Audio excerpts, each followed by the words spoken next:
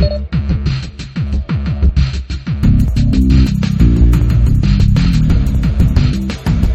Tony Guerrero, for those people listening.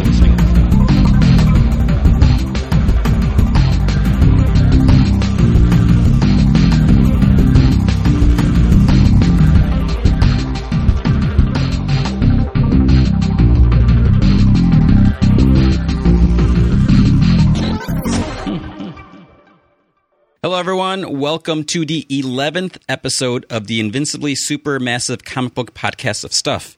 I'm Tony Guerrero, editor-in-chief of Comic Vine. This is our second podcast where we answer a lot of your questions, and we usually have a really cool guest. And as always, I have another cool guest. I have Mr. Ryan Stegman, the artist of Superior Spider-Man. Hello. How you doing? Good. First of all, what's it like drawing this book that so many people have been talking about, complaining about, praising? Well, basically every single person in the world seems to have an opinion on it. Mm-hmm. But it's awesome. I mean, that's what you want. And it's obviously I've always wanted to draw a Spider-Man book. So I'm getting to do that now. And I think that the book itself is pretty amazing. So it's superior. Yeah. Not amazing. I shouldn't say amazing. But it's kind of a dream come true, and it's also, definitely the most talked about book I've ever done, and all that stuff. So it's been great. Yeah, I mean, so it was a crazy. I mean, I can imagine what it was like for like Dan, but I mean, it pissed me off back in December when Amazing Spider-Man 700 was spoiled and all that. But just that, I mean, if you think about it, that this was like such a highly like sought after, talked about, everyone was trying to, I mean, the fact that people were going to that, whatever extremes to try to spoil it, to try to find out. I mean, I think that's huge because I can't remember the last time people made such a big deal about like a single issue like that. Yeah. I mean, I was told, all right. So when I first found out the story of what was happening, it was just Dan and me and my wife and Tom Brennan, who was the editor on Scarlet Spider, went out to dinner in Chicago, and Dan just sat there and told me everything that was happening, not a care in the world about like if anybody was overhearing or anything. So like at that point, I just thought, oh wow, that's an awesome story, and it never occurred to me that it was going to be a big deal, like in the way that it is. I think that to understand that, you have to have worked on Spider-Man a lot, because the fans of it are so vocal. No, it was so for a long time. I just I kind of went about my business with it and didn't know anything about it because we do the books way in advance. And so for when it came out, or right about the time when 700 came out, all of a sudden I realized how big of a deal it really was and how nuts everybody was going for it. And all the spoilers started coming out, and I was thinking, like, they have spies, This is insane. So you've been working on this for a while. You said you've known this. Was it around the time when you did like your last Scarlet Spider issues?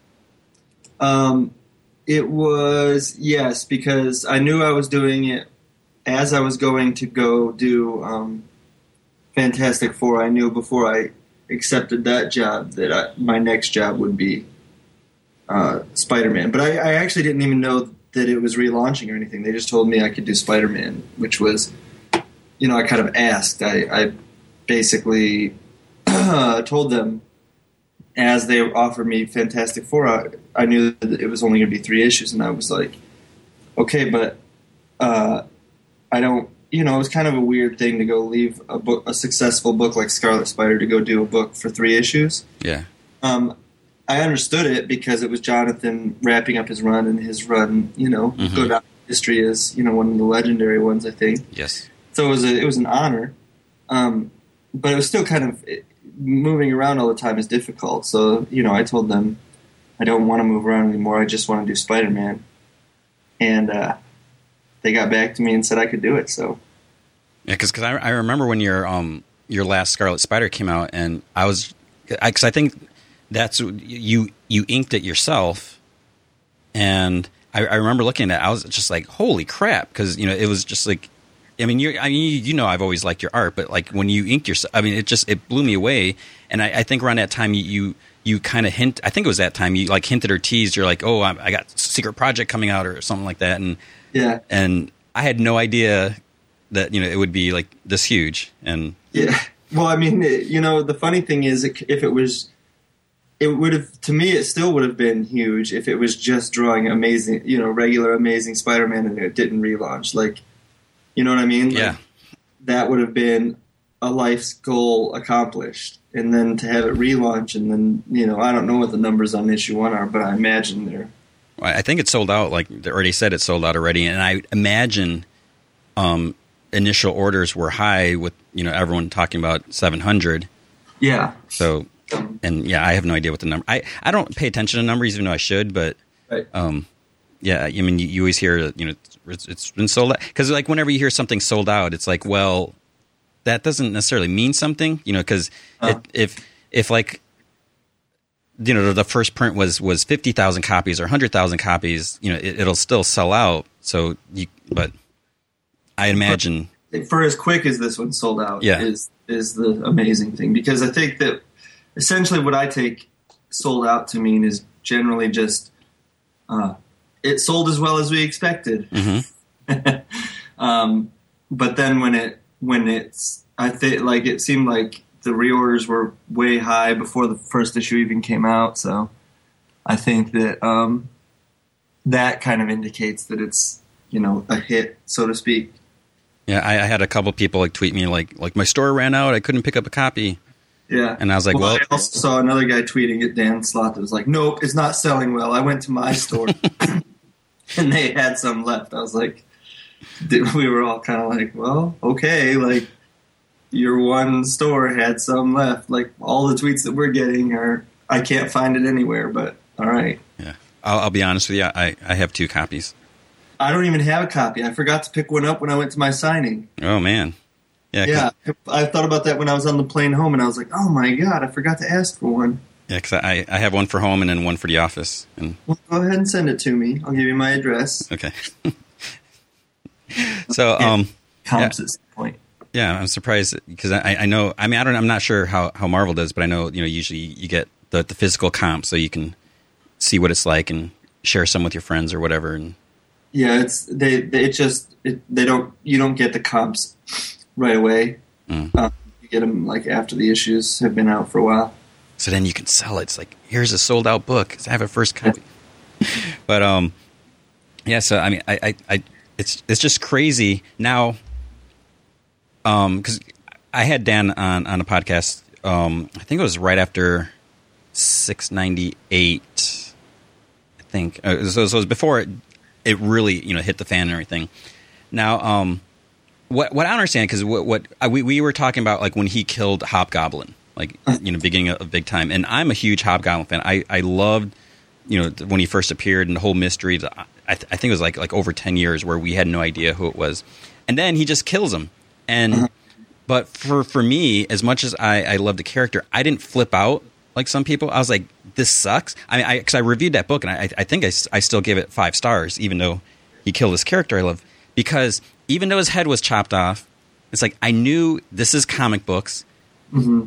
There's probably, hopefully, some way he'll come back. And Dan politely kind of threw that in my face that all you saw was a head in a mask, and you didn't see anything, and he had a twin brother and all that stuff. So that's what I mean. I've been kind of trying to do my part and support what's going on in Superior Spider-Man, because I'm a huge Spider-Man fan. When I started reading it was Spider-Man and Batman, and like what I mentioned, and I said it to Dan. I don't like the change. Right. But I am totally 100% on board to see where this can go, because we've had 50 years of Spider-Man stories, and now we have the chance to see something a little different. Yeah, I completely agree. I think that I guess it's kind of a weird thing because it's a good thing that people get worked up about it. Yeah, because they care. Yeah, because they care. But to me, this whole thing, I don't know. Like, I guess just knowing everything that's coming and what was going to happen, I was just, in my mind, it sounded like the coolest Spider-Man story ever. So, I don't know. It's hard to balance that stuff because I guess that when you're in the thick of it, it seems like all this stuff is, the end of the world. But there's plenty of stories to come out of this, which is what I think is interesting. Yeah, and I think also one thing that nobody's really talked about much is I always felt like Spider-Man is just as much about his supporting cast as it is about him, as it is about Peter Parker. So the fact that it's now, obvious, I suppose we can talk about the fact that it's Ock inside his. Yeah, people they have to know by now, and yeah. And I posted that video that spoiled everything. Right. Oh yeah, that was an awesome video. Thanks. I could kind of hurt my throat trying to do the Doc Ock parts. Yeah. But for it to so in this case, I feel like at the very least, even if you don't like Ock as Spider-Man or as Peter Parker, you're still getting to see his supporting cast and how they're reacting to all this stuff. And to me, that's just as interesting to see them put in a position where there's this, imposter, so to speak, whether or not they recognize it, like just how those relationships play out. Yeah. And yeah, like you said, I mean, that's a huge thing. And, going back to like the Hobgoblin thing, I mean, people need to realize, especially with a character like Spider-Man, who is, Marvel's mascot, even though he might not be their official mascot, there's no way you can do, and, I don't want you to comment on this at all, but there's, no way you can do such a drastic change and just leave it like that. Like, this is it. This is forever. I mean, nothing is forever in comics. Yeah, absolutely. And people are I mean, I understand being passionate about a character, loving a character. And like I said, I don't like the change. I don't like how he went out, and someone like Doc Ock of all people, defeated him. But it's a story, and I know once the story is complete, at some point somewhere, things will somehow go back to normal. Right, and one of the funniest comments that I've seen repeatedly. I mean, I've seen this at least 5 or 6 times online is, why does Marvel treat Peter Parker like this? Why do they do this to him? And blah, blah, blah. And I'm like, what do you want? Do you want a comic book where everything in his life just goes right? Like, do you think you would enjoy reading that at all? If we just did, if for a whole year we were like, this is the year of everything going right for Peter Parker. And, like, in that case, he would never even have to put on the mask. Mm-hmm. Just be walking around having a normal life. So, yeah, and for what? So, people don't like when you change the status quo. But what surprises me is when he got the job at Horizon Labs. That was a big change in Spider-Man, because no longer was he struggling to make ends meet. He had this great job that he always wanted. He was getting paid a buttload of money. He had access to do all this stuff with Spider-Man. He had an apartment. He had Carly Cooper as a girlfriend. So it's like, where was the Parker luck? And no one complained about that. Yeah, I think that's like one of the biggest strokes of genius of Slott's run, is having that Horizon thing going on where he almost gets to have like James Bond gadgets now and stuff. Yeah. And it's a lot of fun. Yeah. And the other recent, so Marvel released a teaser last week. It says Spider-Man's fired. And what I'm assuming, based on a teaser, that he's getting fired from the Avengers, because you see the Avengers in the background. But people, I think the first reactions were that he was getting fired from Horizon.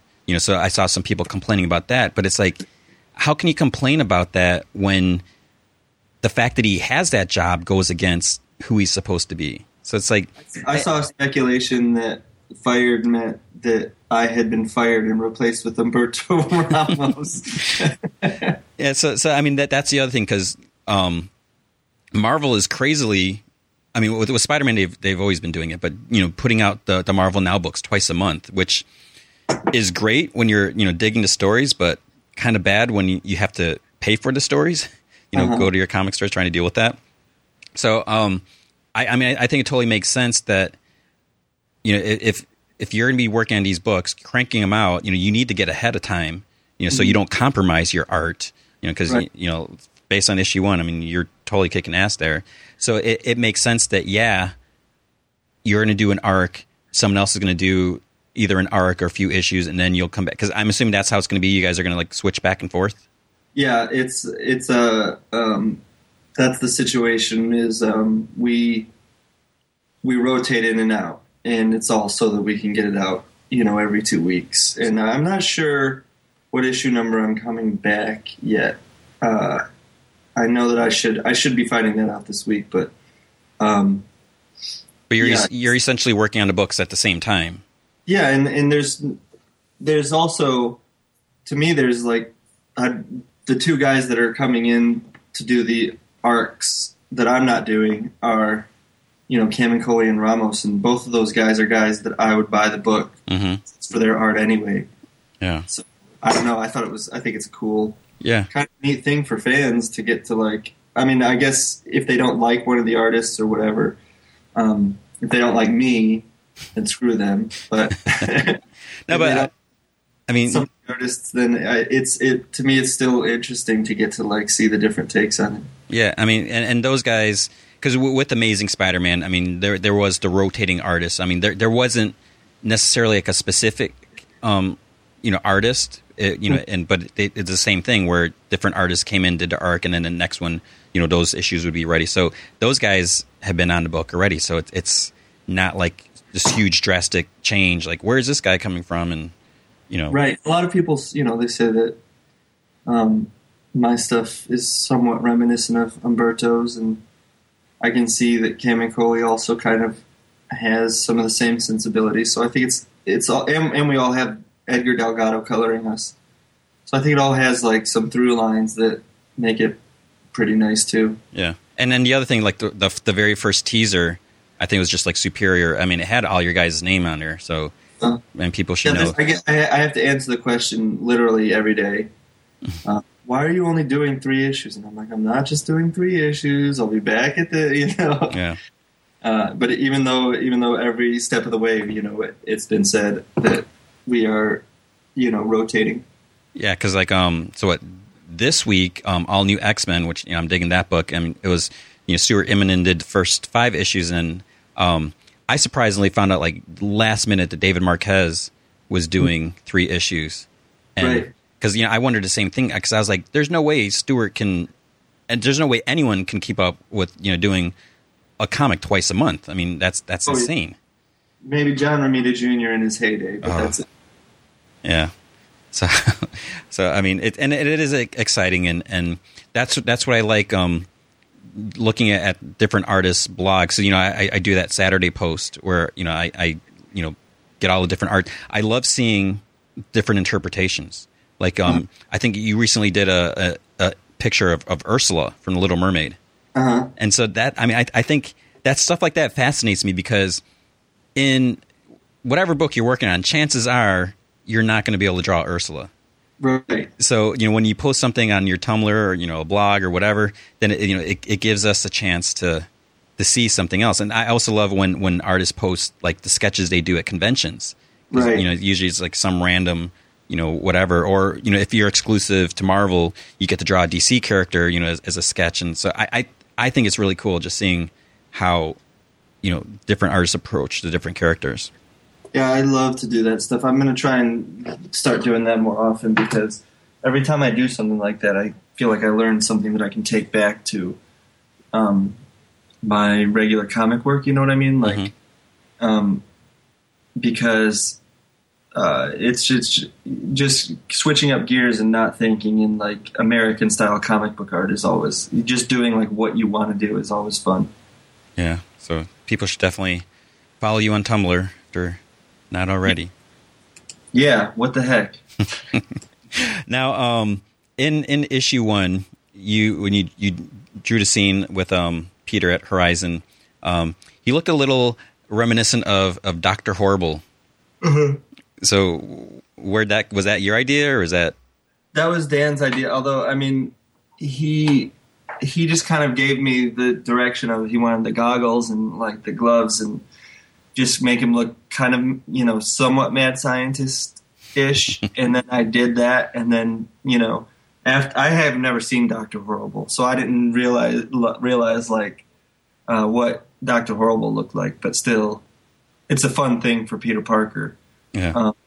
And I think that, I guess it's kind of the mad scientist archetype type thing anyway. But you know, yeah, I really like to do that, and then I love to get to play with his expressions and make him act all arrogant. You know, try and convey arrogance through his posture and everything. Mm-hmm. I mean, that's the thing where I know a lot of people complain that, you know, we're not going to get the, you know, funny, witty, you know, Spider-Man doing the banters, but it's almost funny in a different way, you know, hearing Doc Ock's arrogance, you know, is he going, he's you know, doing his thing. So it's like I said, I mean, it's something different. It's still Spider-Man, but it's a way for us to get something else rather than just here's Peter Parker going in, putting on the costume, you know, fighting these guys again. Right. So, I mean, it's fun. Also, and, go ahead. You'll see so much more of how the supporting cast reacts to all this stuff. It's just, I think that is just, there's so many stories that can be told there.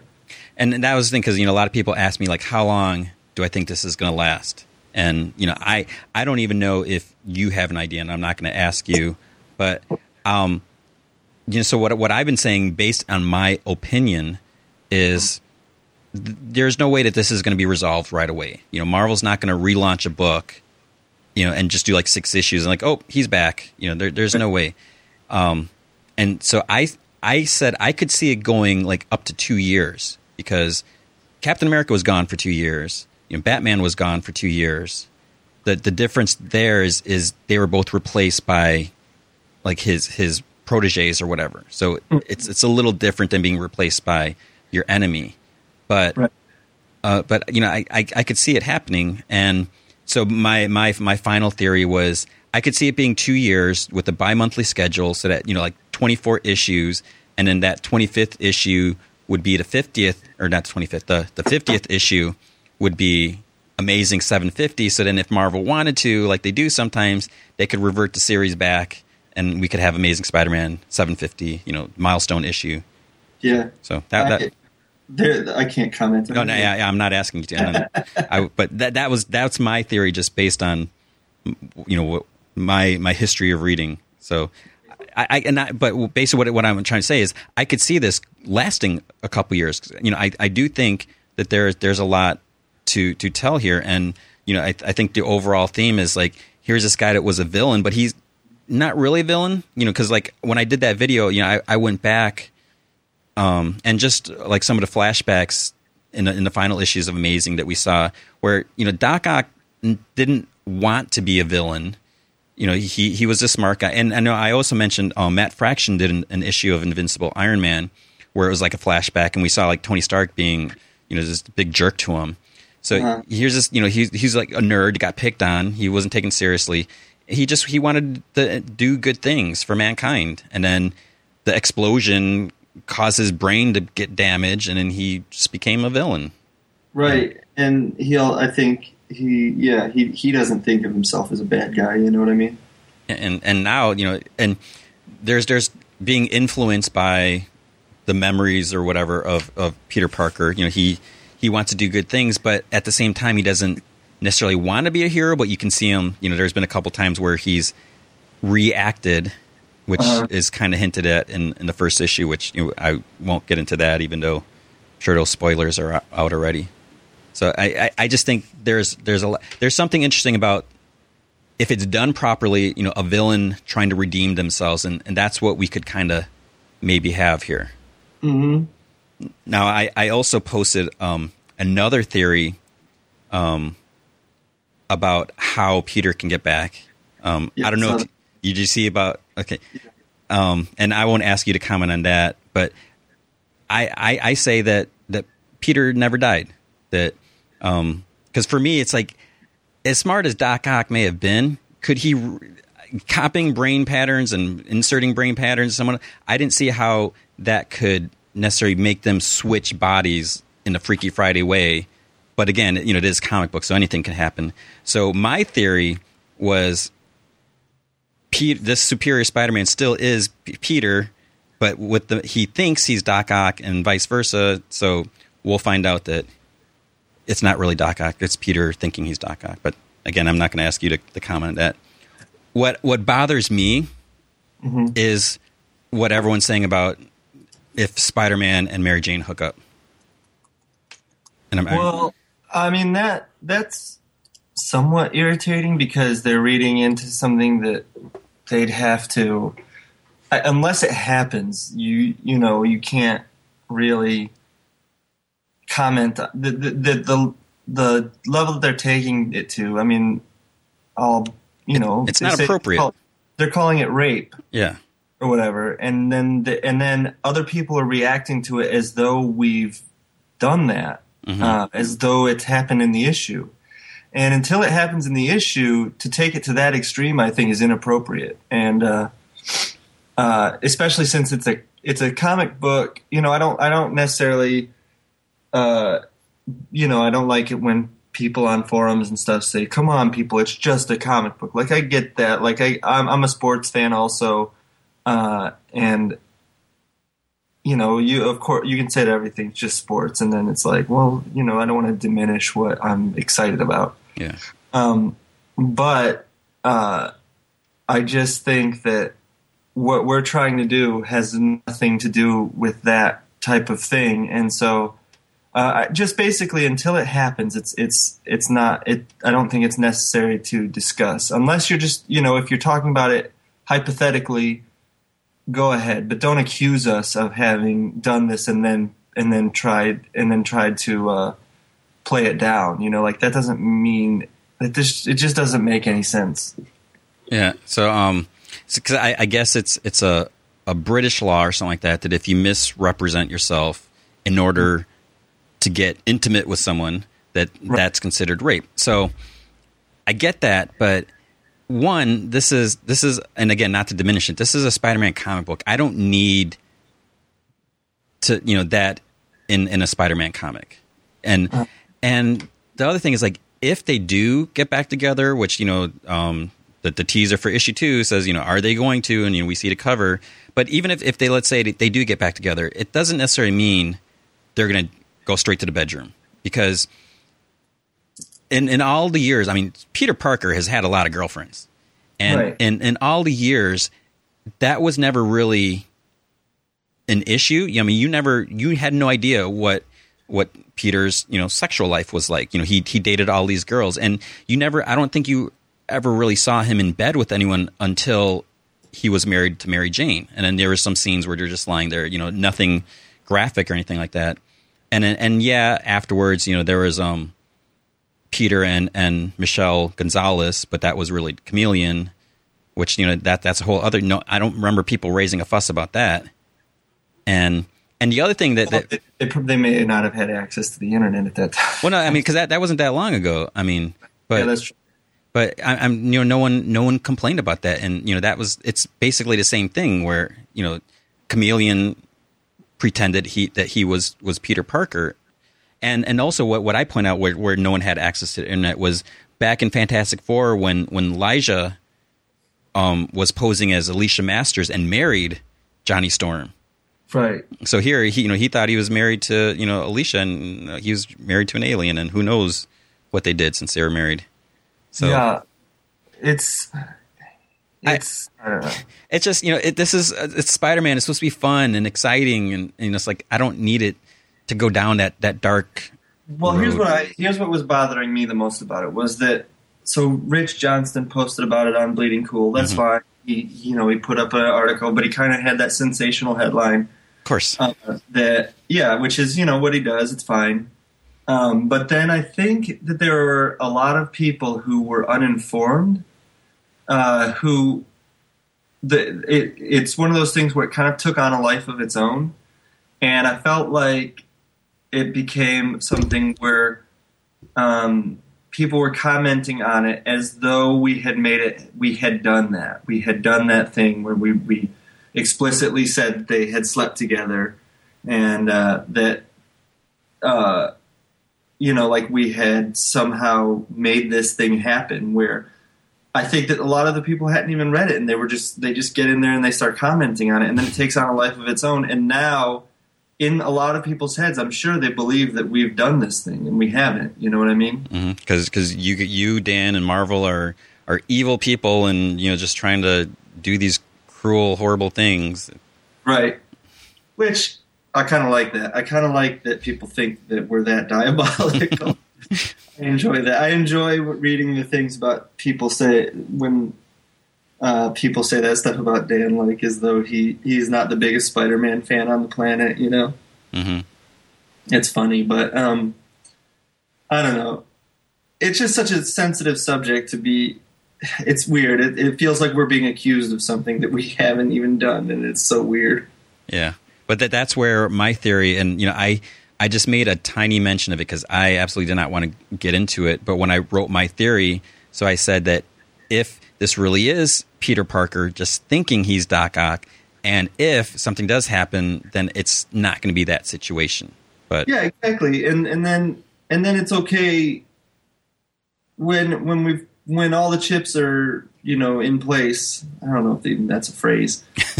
when everything's played out, then I guess go ahead and comment on something that severe, that serious. Yeah. But until then, just don't jump to the conclusion that we've done something horrible, because it's not like we don't have consciences. Like we know what we're doing. Now let me ask you, what are your thoughts on The Other? So back when the whole spider totem thing, when he died and he was reborn in a cocoon or whatever, and did you like that and whatever? I don't know if I'm remember what issues was that? I don't remember it off the top of my head. So it was like when Morlun, I think that's his name, when he was introduced. So basically, there's Ezekiel, and there's this whole like big thing about like Peter was destined to be Spider-Man, and there was this big mystical spider totem and all this stuff. But what happened is he died. Mm-hmm. And then he all these spiders came, wrapped him up in a cocoon, and then he was like reborn, and that's where he got the stingers that pop out of his forearm. And, okay. And see, to me, is this when Joe Kelly was writing it? Might have been. It was. Was Craven involved in everything? No, I think it was before Craven came back. I mean, I could look it up, but I won't sidetrack. Sure.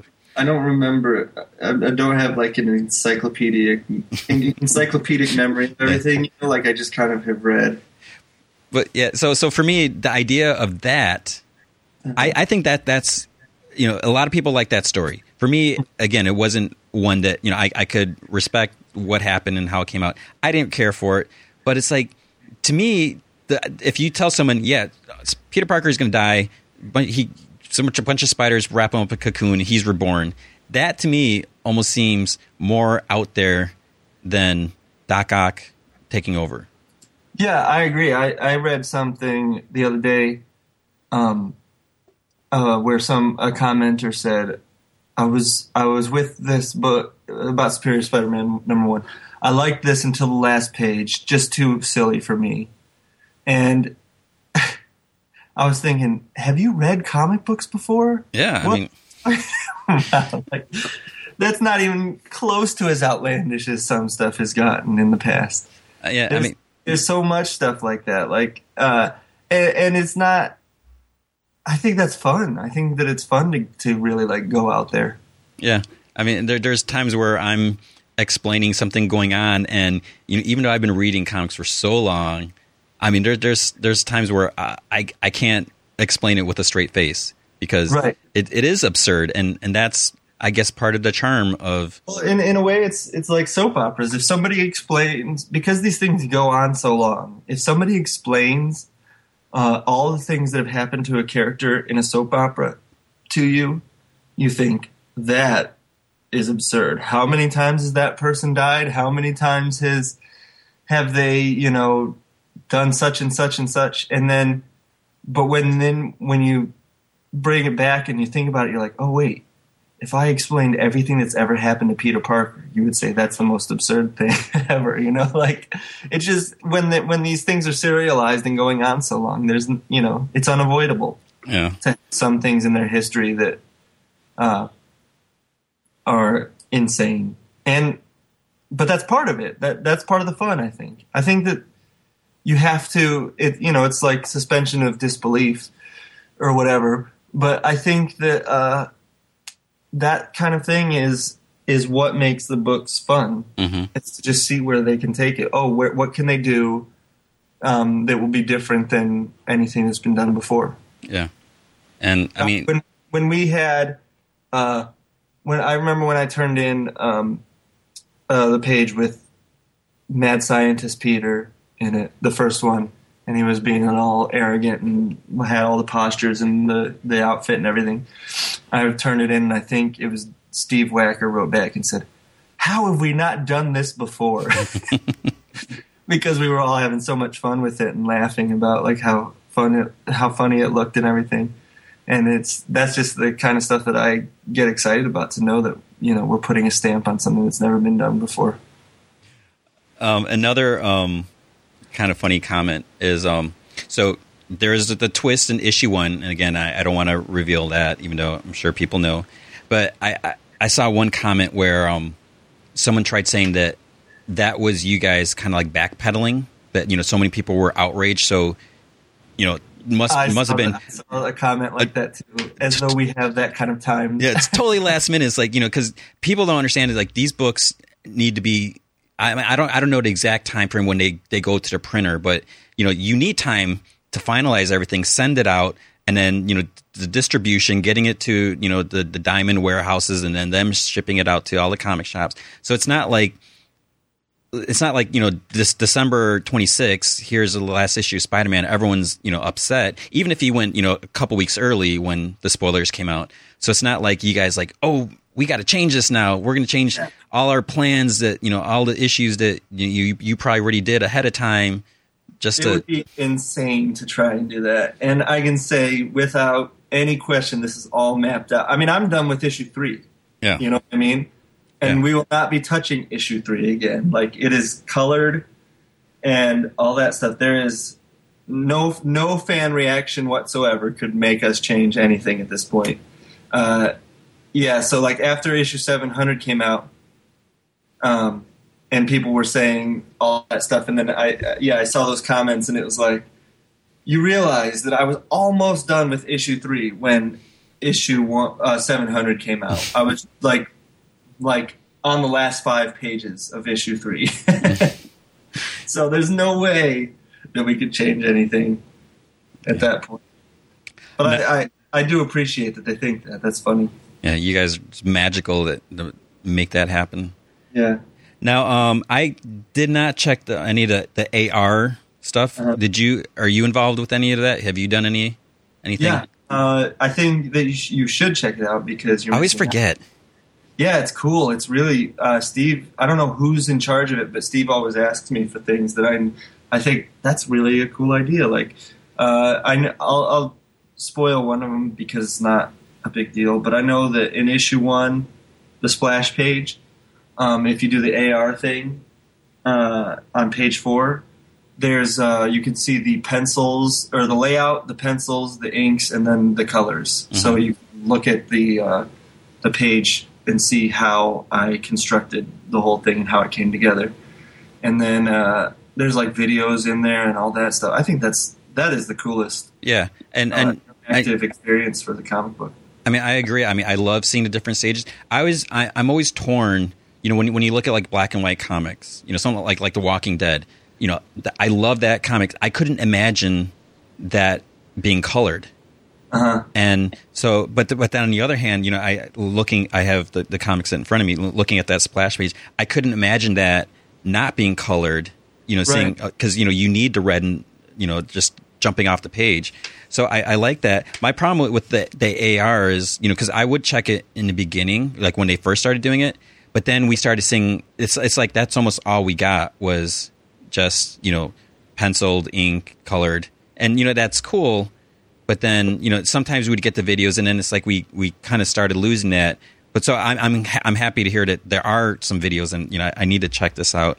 Yeah, no, I had to take a video of myself, and I think that's an issue too, or something. I don't know, but I think that as they'll just get more and more ideas. It's just probably it started out as an imperfect thing, and it'll kind of grow into something more interesting over time that'll really help the experience. Because I think that all that kind of stuff is super cool. It almost gives it like a magazine feel. Like you get such a better feel for how this is all done and the people behind it and everything. Kind of, I don't know. There's so much you can do with it.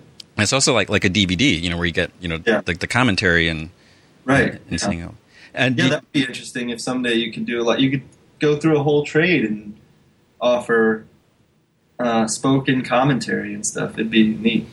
The other reason why I sometimes forget to check that is, I know it was more so when I was reading Avengers versus X-Men, where I'd try, it'd be like early Wednesday morning, and I'd try using it, and some of the pages just wouldn't load.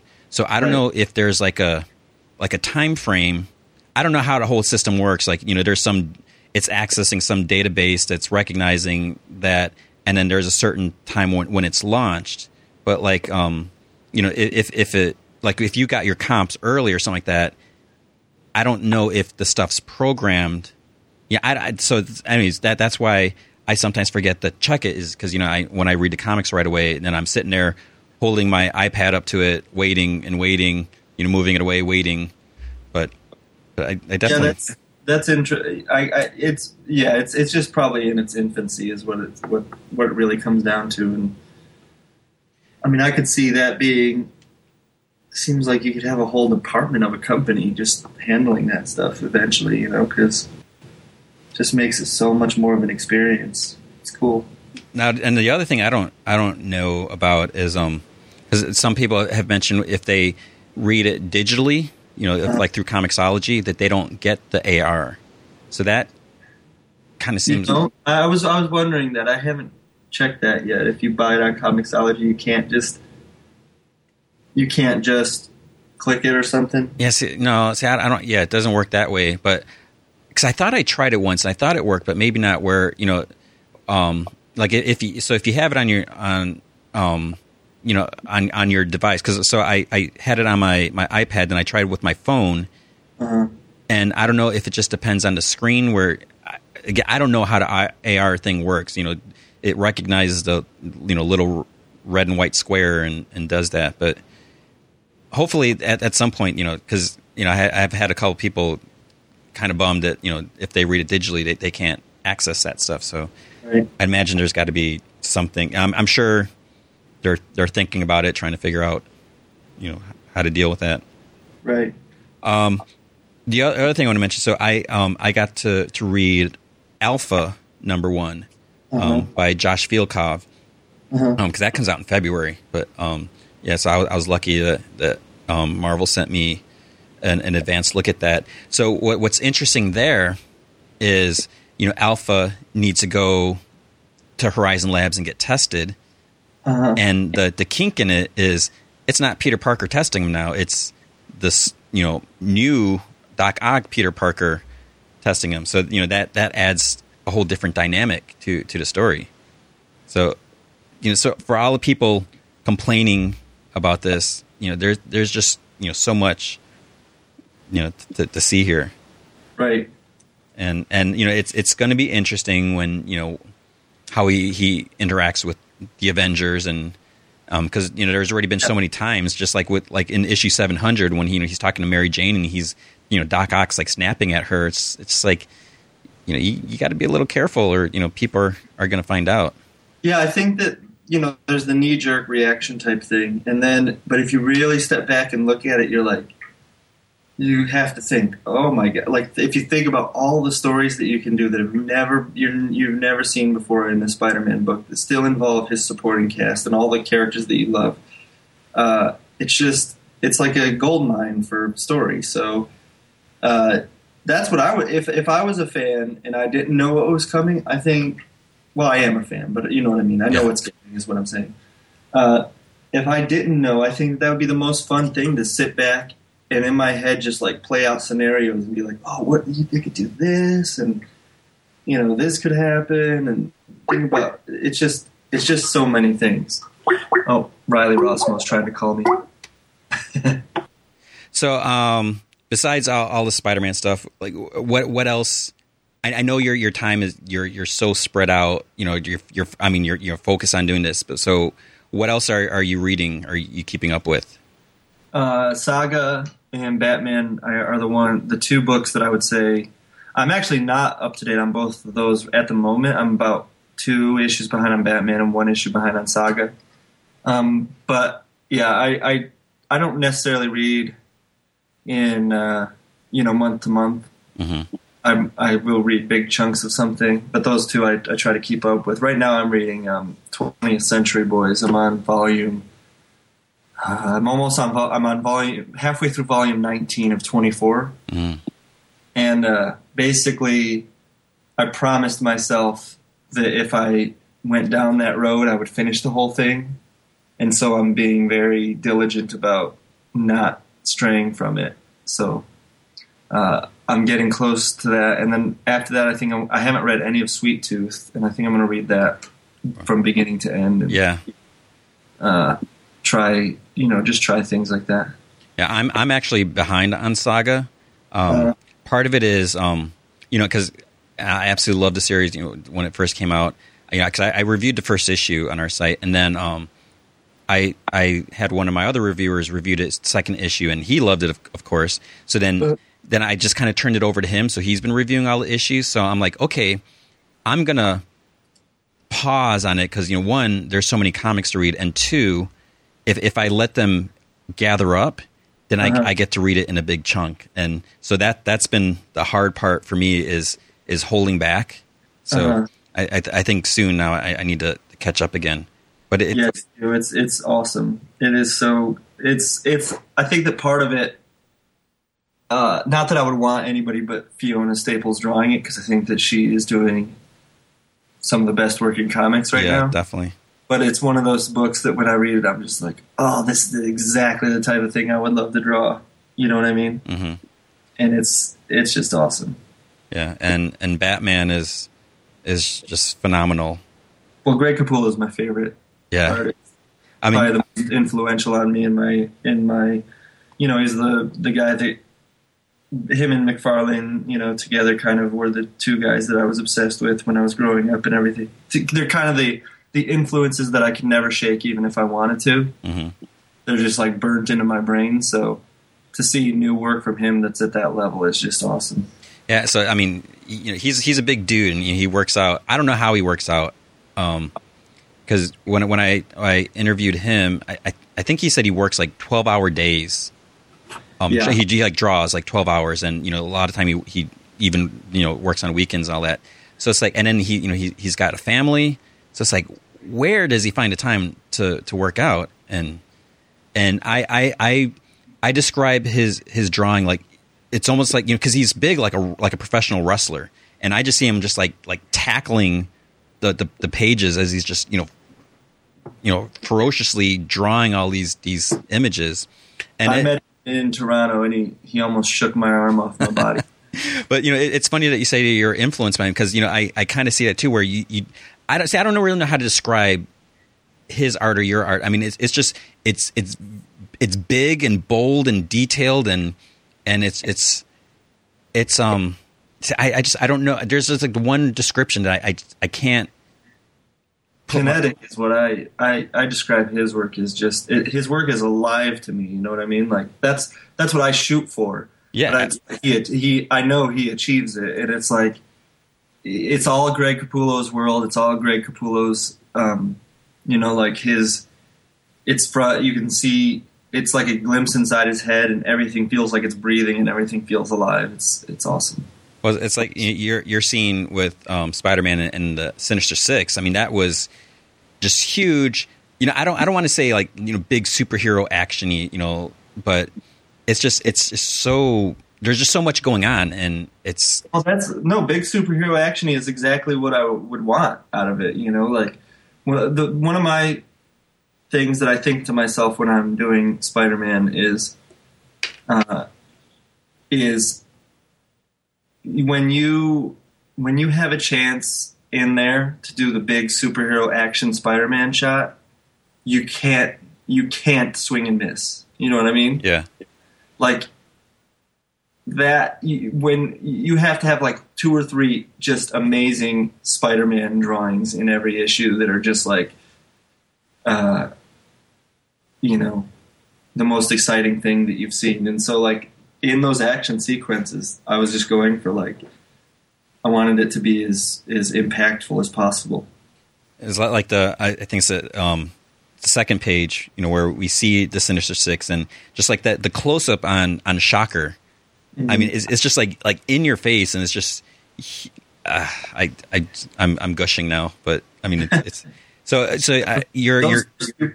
first few pages screwed up the whole schedule because they took me forever. Because you're inking now, right?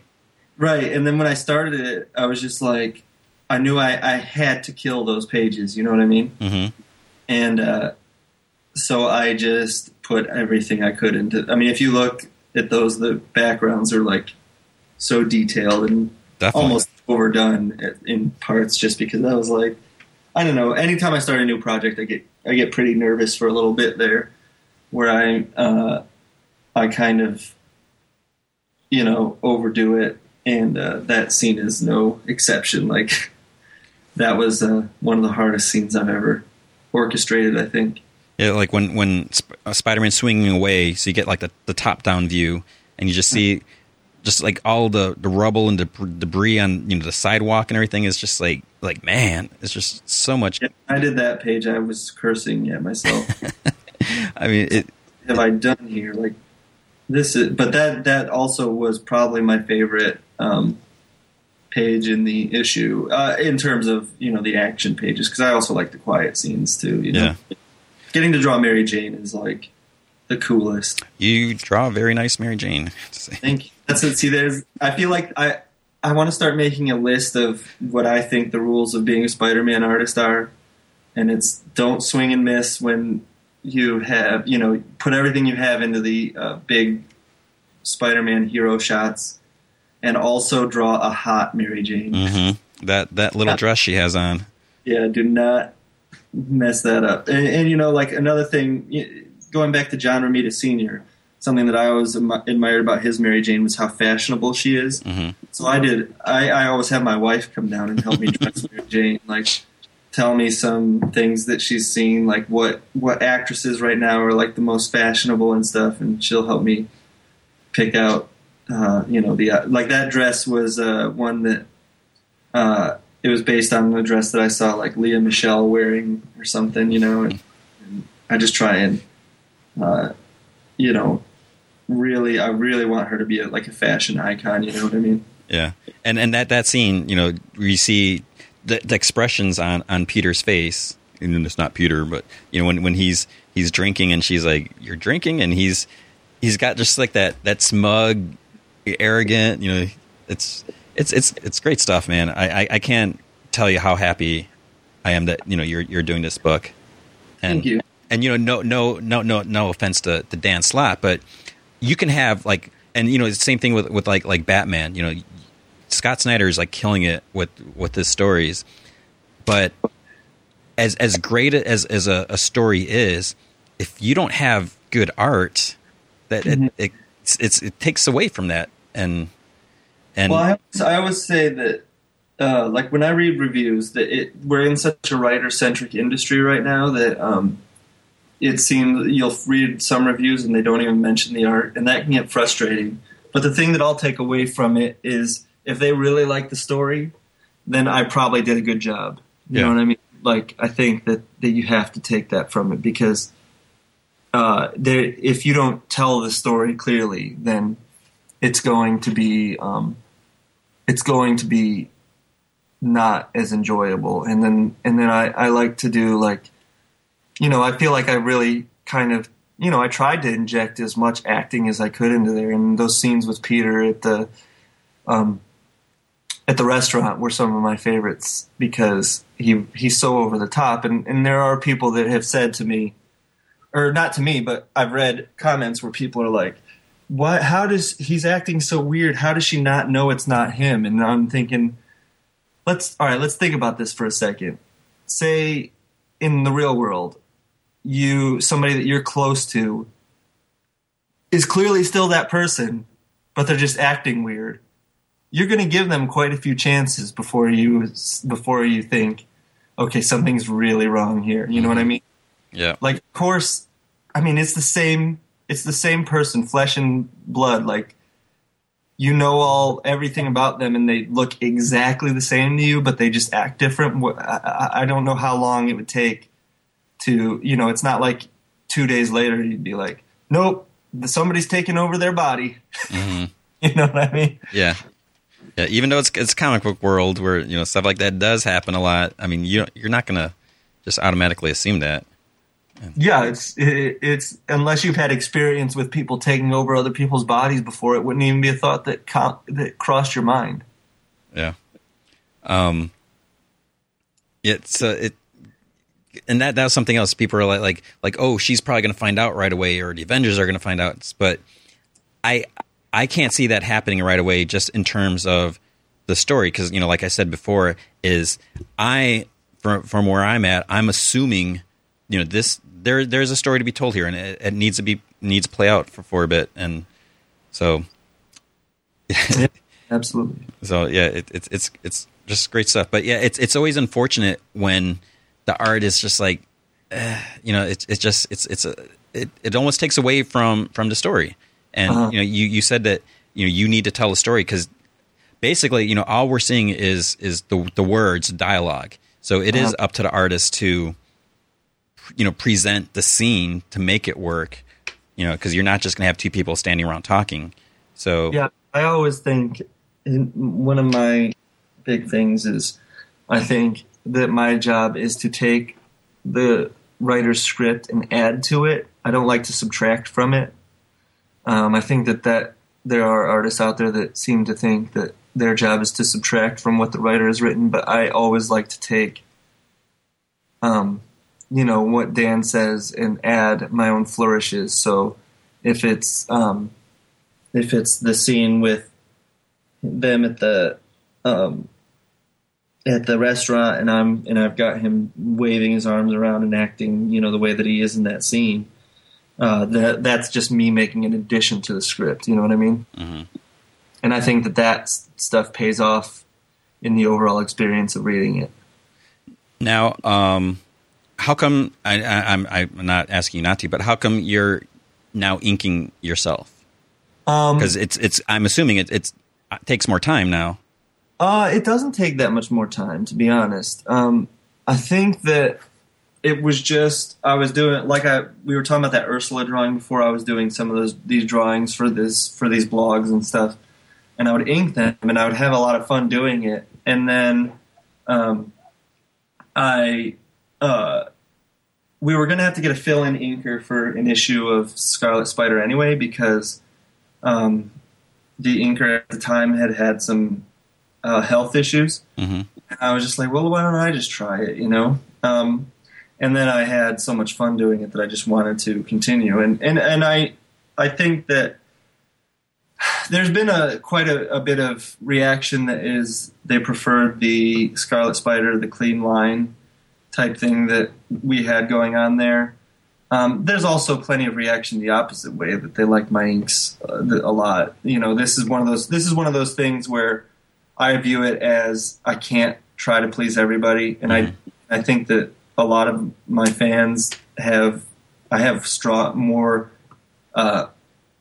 fans that are really, really into it now because of the way that I ink. But anyway, I think I wasn't great at it at first. I didn't really, I was just kind of trying whatever. I was throwing everything I could at the wall. And I think that what's happened is I've realized how much more of an art there is to inking than I really took it for at the beginning.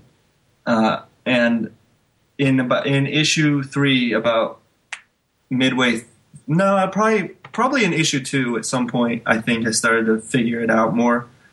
Because if you think about it, I only started inking on issue 6 of Scarlet Spider, so that's 6.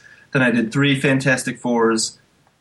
Then Superior Spider-Man was my so issue 1 was my 4th issue that I inked myself. So I was still kind of figuring it out. And then by issue 3, I think I really, really understand what I'm trying to do with it, and it looks a lot better. Because I have read reviews. The one, and I'll agree, there are some panels in issue 1 that got cluttered, which is just because I was trying to do too much with the ink. But, it's one of those things that I'll figure out. I've figured it out now, I think, and I think that fans will appreciate it when they get to issue 3. Well, I have no complaints. I think it's just very, because like going back to that issue of Scarlet Spider, I mean, when I looked at it, I literally was like, holy crap. And, because it's almost like it's more bold. Just it really just stands out. And like I said, I think that, I was a fan of your stuff from the beginning, but then that issue just really like knocked me away. I was just like, wow. So yeah, that one's funny for me because at the time I was having so much fun doing it, and just recently I had to pull up a file to do something, and I looked at it and I was like, oh my God, I had no idea how scratchy I went. But there's still something to it. It was, I think there's something to the seeing an artist's vision through from beginning to end. Mm-hmm. There's just something more. It's almost, when you have somebody else inking you, it can get mechanical because there's a disconnect between the two parties. And you're also, how you do it, it's impossible to avoid. So you're also kind of putting your art in someone else's hands, right? Because you're like, okay, here you go. And there's been times where I've been familiar with the artist, and I'm looking at that, I'm just like, wow. I mean, like the inking, whether it's too thick or too heavy, and it really gives it a different feel. And and so like, when I do reviews, I obviously the main thing is you talk about the story, like what happens, but I always try to talk about the art, and I also try to throw in the colors, because there are there are some very talented colorists that really stand out, and that can truly enhance the art as well. And yeah, Edgar's one of those, I think. Yeah, I mean, just looking at like the different shading, just like on like Peter Parker's face or Mary Jane's face, I have no idea. I know nothing about coloring. Just that, aside, if I took a crayon, that's all about my extent. But it's just it blows me away just seeing how, even when you look at comics, like the old comics, just how far things have evolved. And how much. It's an interesting balancing act, because I kind of grew up on comics that required the inker to do all the rendering, and now the colorist can do all that. It's hard to balance it. Yeah, I think a lot of people kind of take it for granted. They don't really think about that, and but there's times where you look at a comic, you just gotta like stop and just look at it. And it's like, whoa. Now, did you get any of the hate? Because I know Dan got, quite a bit. Did you get the brunt of any of that? No. I haven't had to deal with hardly any issues. The only, every once in a while somebody will say something hateful towards Dan and tag me in it. Mm-hmm. But other than that, no direct hatred for me. I don't know. The writers, they seem to get the lion's share of the credit and all the blame. So, but I could see some people are like, how could you take on this project knowing that it's going against everything Spider-Man stands for? I'm surprised you haven't had that, knowing how what's the word I'm looking for? Like how passionate or unreasonable people can get. Yeah. I had one person say, like, here's an example of me getting tagged. As somebody said,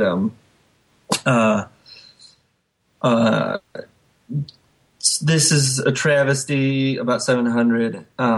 This is a travesty, basically, like, how can you waste Ryan Stegman's talent? At Dan Slott, how can you waste Ryan Stegman's talent on a story like this or something? And I was kind of like, I think you're complimenting me, but I'd rather not be tagged in that scenario where you're blasting Dan Slott at the same time. Like, I'm not on your team in this case. Yeah. You know what I mean? Yeah. All right. I'm going to run through some questions from our community. So let's see if you can jump in on any of these. So the first is from Dalek Doctor 2011. So he says, who is your favorite founding member of the Avengers? Remember, Captain America didn't join until issue 4. Oh my God, you guys! So we had Iron Man, Thor, Ant-Man, which is Hank Pym, and Wasp, and Hulk. Hulk, come on! It was it's just weird that back then. So like Hulk joins, and I'm trying to think. I think he quit like in issue 2, or maybe it was issue. He was just like there, and then he's like, "Screw you guys!" And but it's like I never read up on it, but it's like. I wonder where the decision came from. It's like, we're going to bring the Hulk in Avengers. And then they're like, maybe not. And they just, he took off right away. Yeah, I think I'd have to say, just from the standpoint, I kind of evaluate characters on ones that I like to draw. It's just how it's got to be, since that's what I do for a living. And I always enjoy drawing the Hulk. So that's my answer. I like Smart Hulk. Like, when Peter David was doing it, and now with Mark Waid, I think it's gonna be really interesting to see the dynamic of him being part of S.H.I.E.L.D. and just that we're seeing more of Banner. So you got all that. My daughter, she's 9. She's a huge Thor fan. So she would like Thor too. Yeah, she'd probably go with that. I'd like to draw Thor at some point. That's a character I could handle. I think. Let's see. Second question is: do you think Scar? So that's Hulk's son. Is it? And that's another thing. If you were to try to explain who Scar was, that's I don't think I could do that with a straight face. That you went to another planet, and So, do you think Scar is a good pick for leading the Thunderbolts Dark Avengers? And if not, who would you pick? And you guys are assuming I read everything. I would say that's a good pick because when. Norman Osborn tried bringing the Dark Avengers back again. Scar ended up being kind of like the mole for Captain America. So are these questions for me or these are for me. So yeah. Normally with these podcasts, as I kind of keep them secret. I don't announce ahead of time who's going to be on.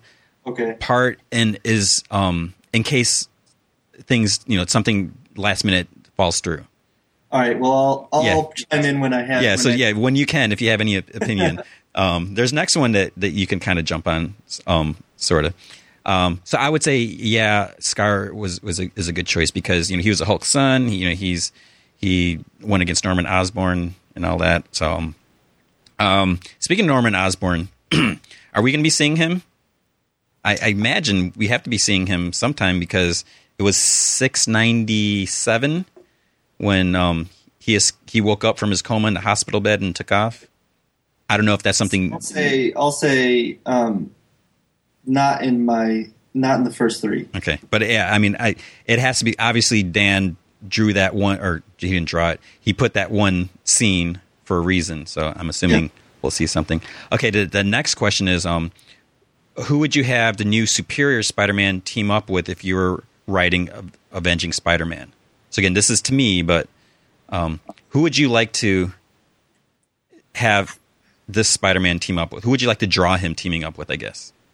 I'd do a team up of Spider-Man, Hulk, Wolverine, Thor, and Sif. So you'd want to draw that?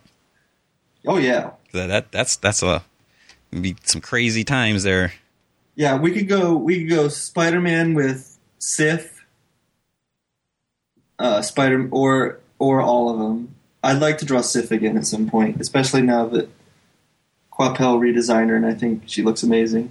I think the Spider-Man and Wolverine would be interesting because they've always had that, like, where Wolverine has very low tolerance for Spider-Man, and then having the Doc Ock persona there, I think that could be really I think he'd really try pushing things.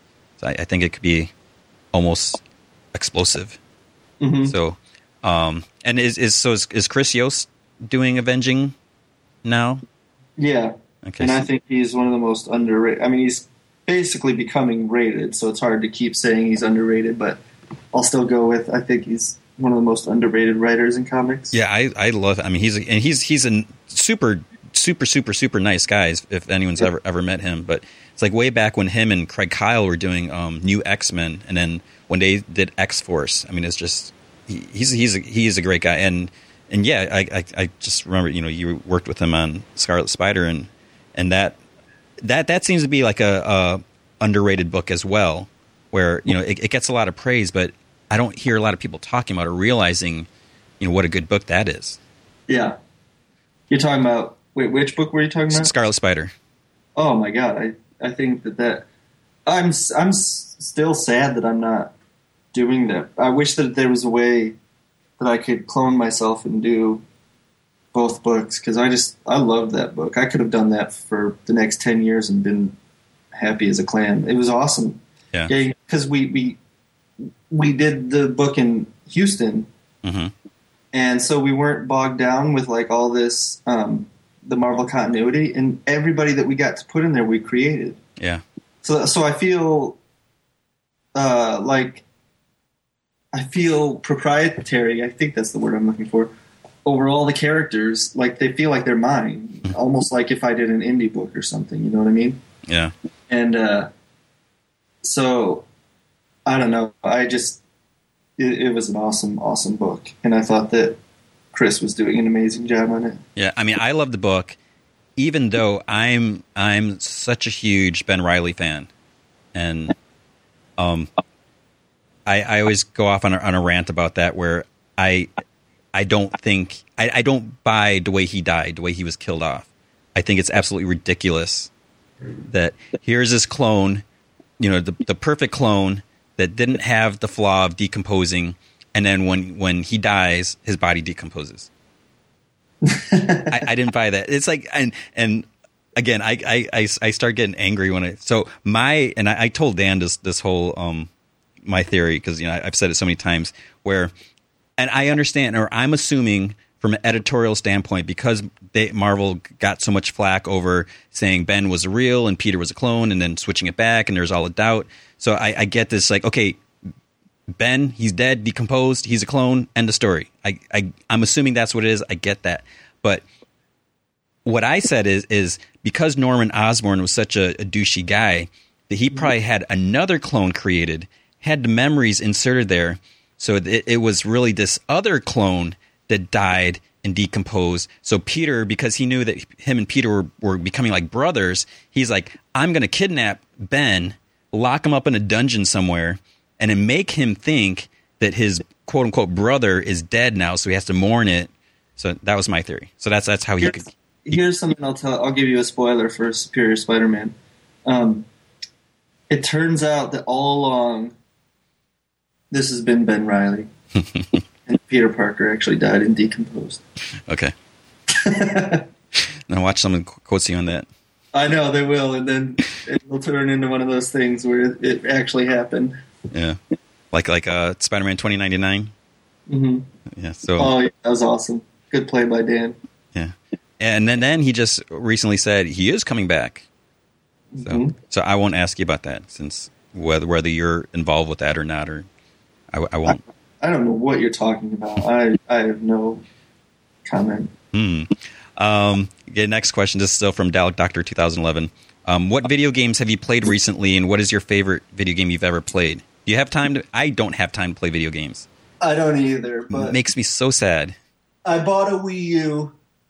I played this new Super Mario. That was fun. Oh yeah, I beat it too, but it's only because it's like probably a 5-hour game total, beginning to end. I love Zelda games. Oh yeah. Not your turn. See, so I sit next to the Giant Bomb guys, so I get a lot of my video game stuff just watching them play, and it's like, oh, I wish I could play. So yeah, I like my Xbox is basically I use to run Netflix, and my PS3 is to play Blu-rays. Do you have to use Netflix on your Xbox? Do you have to have the Gold Pass or whatever? You do, which means. In a sense, I'm paying this gold pass mainly to watch Netflix, and then when I have time, because like when before Arkham City was going to come out, I started playing Arkham Asylum because I had borrowed a friend's copy before, and I got like a good chunk of the way through it, and then before the game came out, it's like I should probably play this myself, so I started playing Arkham Asylum, and then Arkham City came out. I was like, well, I got to start playing this. So I started playing that, but I never finished it because I don't have the time. And then I think the last game I played was the Lego Batman, Lego Superheroes. So I started playing that a little bit, but I have no time. I mean, I'm literally I spend like 12 to 14 hours working on Comic Vine, whether it's reading or writing my articles or shooting videos and then editing them. But like probably my favorite video game would be like Metal Gear Solid. Right. And I just love those games.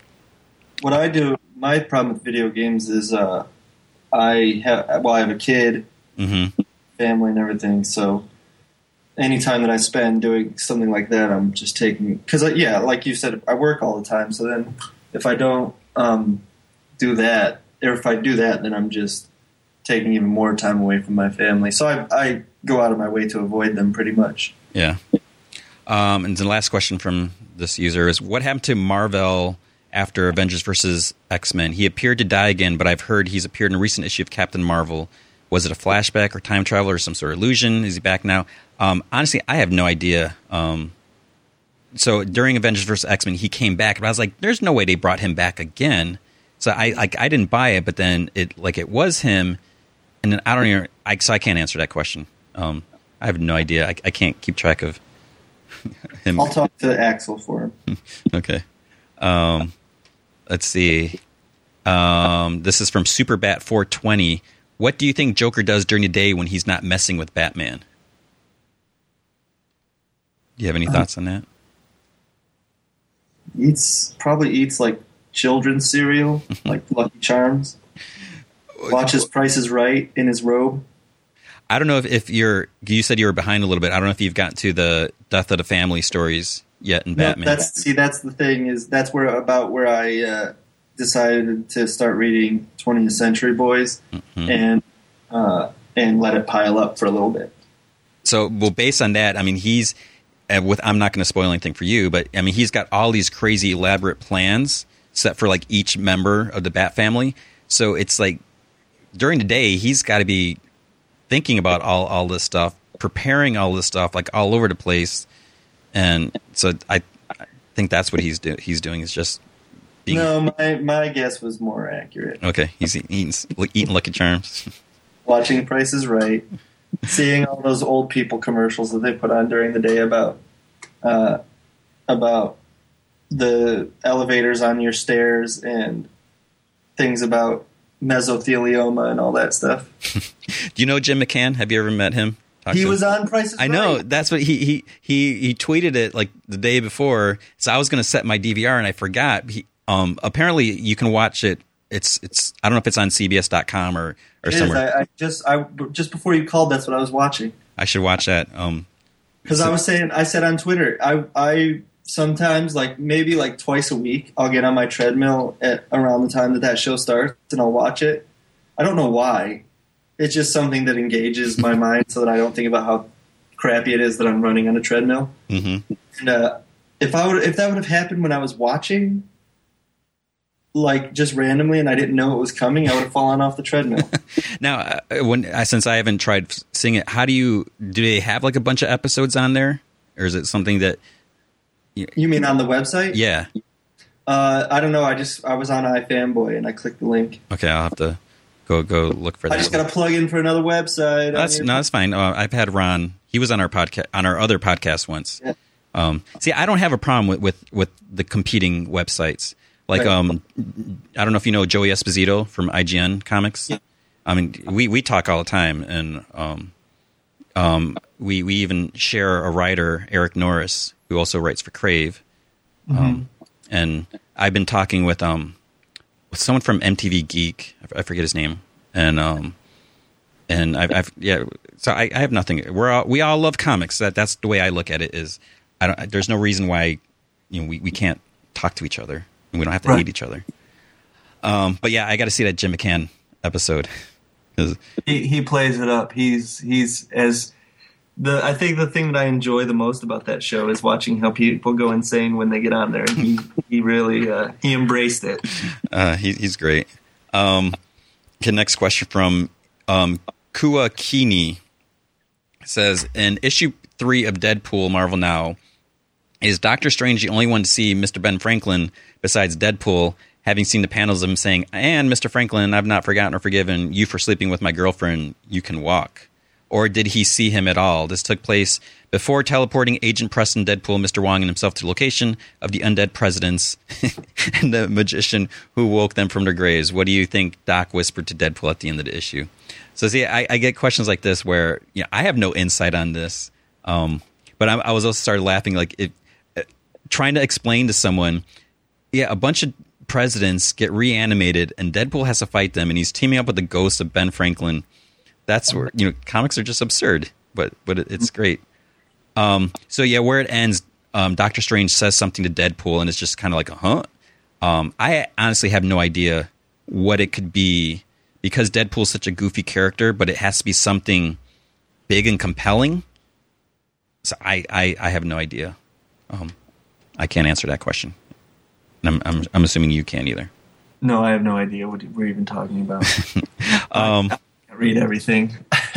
I do have to say that the Deadpool, I think it was, I forget if it was the first issue or second issue, the AR stuff was hilarious. I gotta read that Deadpool. God, there's so much stuff I have to read. Yeah, that's the thing, and I do this for a living, and I can barely keep up with all. I wish I could justify it. I mean, there is a part of me that can justify it and say, this is part of my job. I have to do it, but I know that I'm kind of lying to myself. Yeah. Well, you need to learn what or not learn, but you need to know what else is out there. And right. So will Ivan Rice and Joe Prado still be a part of the New 52 Aquaman series?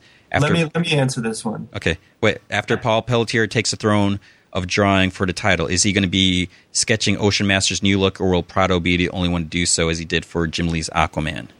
The answer is yes, no, maybe. Okay. Go ahead and answer it. I'm sorry. No, I thought you like knew the guys or had some insider. No, I have no idea. Now, as far as I know, those guys are on Justice League, and Paul Pelletier is on Aquaman, and they're doing a crossover. So Ocean Master's going to be, obviously going the Throne of Atlantis story. So, so I don't think they're going to necessarily be doing anything with Aquaman. So. Second question. These are DC questions. Let's see. Will the Justice League keep Green Lantern Simon Baz out of trouble, and will he be able to use his ring freely as other Lanterns do, or will he rely on his gun to serve and protect his sector? Will he be able to know the true meaning of the Green Lantern and meet the others of Earth? So I don't know if you've seen, there's a new Green Lantern, but no, he's going to be in Justice League of America, so I don't think the Justice League is going to be keeping him in line. And then it's interesting because, he was like a car thief, and, so he has a gun. And so, a lot of people are like, why does he need a gun? What's he going to do with it? And I actually interviewed Doug Mankey, another artist that I love. And like what he points out is, here's this guy that got this ring. He doesn't really know. He didn't get like instruction manuals on it. And so, he's going to keep a gun just in case like the ring shorts out on him or something like that, but I don't think he's going to be using it. Do you think Aquadog should receive some type of skill set after Mera trains him? So Aquaman has a regular dog as a pet. I don't think they're going to do it. I wonder who's feeding the dog while they're out doing this Throne of Atlantis thing. So hopefully they have someone caring for him. Okay, here's Marvel Now, The Avengers. How do you think the story will go about in the future as far as the first couple issues go? This is another one I have no idea. Yeah, because Jonathan Hickman, you mentioned that he goes out there. I mean, he just does these big, crazy stories. And with something like the story in Avengers, I don't even think I would try to predict what he might do with it. I mean, it's just, I mean, and Jonathan Hickman's going to do is impossible.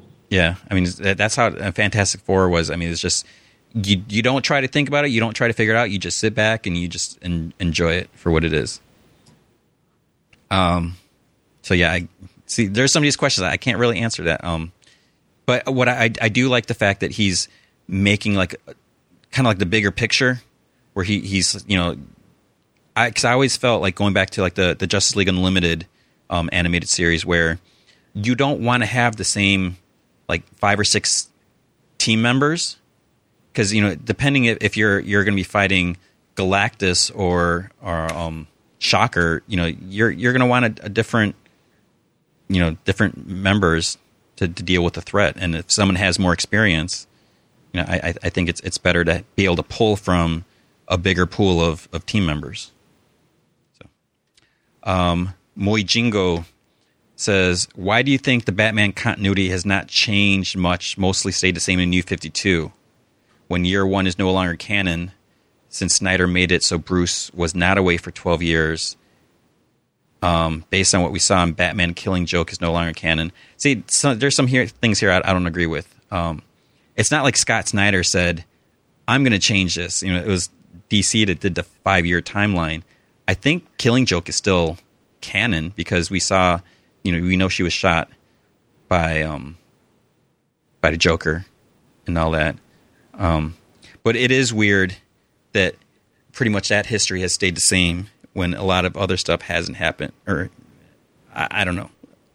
I don't want to get into my issues with the New 52 continuity. What do you think about Iron Man versus Batman? Who do you think would win? Batman. Because this question is, why do people commonly label Iron Man versus Batman a curb stomp in Tony's favor? It doesn't make sense to me given what Batman has achieved. So yeah, obviously, because the joke is Batman always wins. But yeah, Batman's gone up against Superman. Come on. Yeah, so I mean, Iron Man is as smart and as powerful. He's a guy in a suit, and I'm sure Batman would have some contingency, even if he didn't have the prep time ahead of. He would know how to deal with this. Okay, Spider-Max17 says he loves the podcast with Kyle Higgins. Have you ever met Kyle? No. He's a good guy. See, since I'm a topic of Nightwing, who would win in a fight, Daredevil or Nightwing? What do you think about that? Daredevil. Is that just because he's Marvel and you're Marvel? No, Daredevil's just kind of a favorite. I like. He's basically. Here's my answer. I know a lot about Daredevil. I know hardly anything about Nightwing.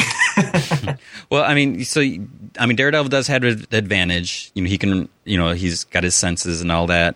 Nightwing is highly skilled. He's acrobatic. Which Daredevil has. That agility too. Nightwing was trained by Batman, but I'm actually kind of torn with this because they always say if something happens to Batman, Nightwing should be the one to step up and take his place. He's the one most worthy. But I don't know. I mean, I think maybe Daredevil would have an advantage. They recently with Nightwing kind of added a little bit to his abilities where he can kind of read people based on their movement. And they're trying to tie that to being an acrobat. If you're a trapeze artist, you need to be able to read your partner, or if the person's going to jump, if they're going to do this, you need to be able to know where they're going to go. So I think they're kind of going with that. They haven't really delved that much into it, but I think I would also go with Daredevil. So good. I don't know. Now people are going to be you're crazy. And that's the thing. You give an opinion, and if it's not what people agree with, that you're wrong. Yeah, so, okay, I think that answers all of that. Here's another one from Kuakini. In New Guardians issue 14, so this is Green Lantern New Guardians, Arkilla wages war on Kyle after he tried to put fear into Arkilla with the construct of Sinestro. So, if I don't know if you're keeping up with that, Kyle Rayner he's kind of gained ability to use all the different lantern rings. So now he's trying to learn how to do those. While in a fight with Kyle, Arkilla tells him that he's not the only one who tried acquiring all of the emotional spectrum all at once, and the first Desiree failed to do so. What does he mean by this? Is he talking about Scar or Krona? I'm assuming I would probably go with Krona, who was the renegade guardian. Yeah, so that's my answer for that. Gotham Red, what exactly is happening between Kate and Clint and Hawkeye?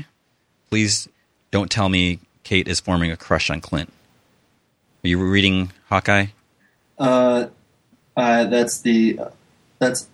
up next, along with Sweet Tooth, because I'm obsessed with David Aja's work. Is it Aja or Aja?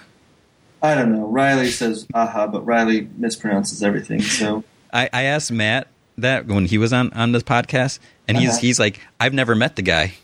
I was like, what? I was like, because he worked with him in Immortal Iron Fist, and he's working on with this, but I guess that's the thing is where you don't have to all be in New York City to work on a comic. So it was just kind of weird, but because I always say Aja. What do I say now? I think I say Aja. I say Aja. I said Aja, but I've been overruled by Riley, but I don't know why I allowed that since he doesn't have a track record of being correct on these things. I usually get names wrong, but sometimes I get them right, and people try arguing with me. But some people are saying it should be Aja because I forget where he's from, but I think he's Hispanic, and the J is usually or like has that sound, but I don't know if it'd be Aja. Anyways, as far as this, there is no crush forming between Kate Bishop and Clint. Matt has been pretty firm. It's more like a mentor role, or they're like partners, and she's too young for him. So that was another thing. People were making assumptions that Matt's going to take it in this inappropriate area, but that's not what's happening. Yeah. Okay. The Cyan Lantern says, "Hello, G-Man, and maybe surprise guest." So that's you. Yeah. Hi. So it says, G-Man, you said in the past you're a former Chi-Town guy who used to be a high school math teacher. So yeah. So I don't know if you know this, but I originally grew up outside of Chicago, so where I was born and raised, and then I moved to San Francisco area. So just wondering which high school was it? No, I'm not a former student or stalker, but I live in Chicago and is always questioned. But if you don't want to answer, I respect that. So I wasn't really a teacher in the Chicago area. I did my student teaching in wasn't Algonquin. It was at this school called Jacobs High School. It's the northwest suburbs. It was just outside of Crystal Lake. I don't know if people are like, what are you talking about? What are these cities? So I never actually taught in Chicago. I did my student teaching. I got my credential there. Then I moved to California, and then I had to go through a slight credential thing out here, and I taught out here. And then they want to know, what's my former comic shop in Chicago? Again, it was outside of Chicago, and I think the two comic shops I went to are no longer in existence, because when I go out to visit my parents, I have to go like 2 towns over to a comic shop, and that's where I met this guy, Matt Elfring, Inferior Ego, who's now one of our writers. I met him there, and then I was like, hey, I work at this comic book this comic shop or comic website, and then he came on, and then I gave him a job. And surprise guest, would you want G-Man to be your high school math teacher? Yes. Thanks. I kept the stack of comics in my classroom because I taught math. I taught like algebra, and I also taught like pre-calculus and AP statistics. But the way I looked at it is, some kids, no matter how much you tell them, check their answers, they zip through the tests. They refuse to check their work. So rather than them sit there And, you could try to give them something else to do, but I always say, okay, here's some comics. If you get done early, sit there and read. Don't, sit and try to talk or anything like that. Little known fact about me, I'm kind of a little bit of a math nerd. Cool. I think that's the main reason I love sports. It is baseball in particular. I love stats. Yeah. So half of my classroom was comic posters and music posters, and then I also had some math posters in there. That's awesome. I had like a 4x6 Spider-Man movie poster that I got like off of eBay. So yeah. But I got the job done, and then when we got the job done, we could go off on tangents about other stuff. Right. Toxinolic. This is first time. This is first answer or first time question. For the rumors of Raven getting her own Teen Titans book as a leader, who out of the old Titan characters would you cast on her team, plus characters from Wildstorm characters that ain't already in the New 52? So there's a rumor. So we recently saw Raven from the Teen Titans appear in Phantom Stranger. There's a rumor that she's getting her own Teen Titans book. I don't know if there's any facts to that. I think it was Scott Lobdell that said that. I don't think he is allowed to say if he is doing or anything. I haven't heard anything official. Did you ever read Teen Titans? No, I've never had. I mean, I think I've read issues here and there, but I never got really grabbed by it. See, I love the old Marv Wolfman, George Perez, Teen Titans. Yeah. I mean, there's some great stuff, and Scott Lobdell's a great guy. We talk. He does some stuff for our site on occasion, but that's one of the things that bothers me about the New 52 is it's essentially erased those stories. It's like, yeah, they're still out there. I can still read them, but the new continuity there has taken that away. So, as far as who I'd want on her team, I mean, I think you got to go with Wally West, who's non-existent at the moment in New 52. Donna Troy, who's also non-existent, and then probably Beast Boy, who's in Ravages or something like that, which I'm not keeping up with that. Here's a second question you can chime in on. How will Ben Reilly, what would he think if they brought him back? What would he react to Kane taking over his old name? Well, he didn't like the name in the first place, right? I'm trying to think back now. I don't think he I remember him not liking it, at least at first. Yeah, he was just like kind of like a whatever type of thing, because he never wanted to be like Spider-Man. When he came out of the smokestack or whatever that Peter tried dumping him in, he took off. He went across America and he's just lived his own life. Uh-huh. But I mean, think okay with it. I mean, you'd probably be happy for Kane that he's not a crazy murderer anymore. He's trying to kill him, and yeah. I mean that's one of the great dynamics of the book is here's his character, and he had such issues with Ben, and now he's being seen as a superhero. He doesn't want to be a super. I always say it's like the nature versus nurture thing, and he's got Peter Parker's DNA.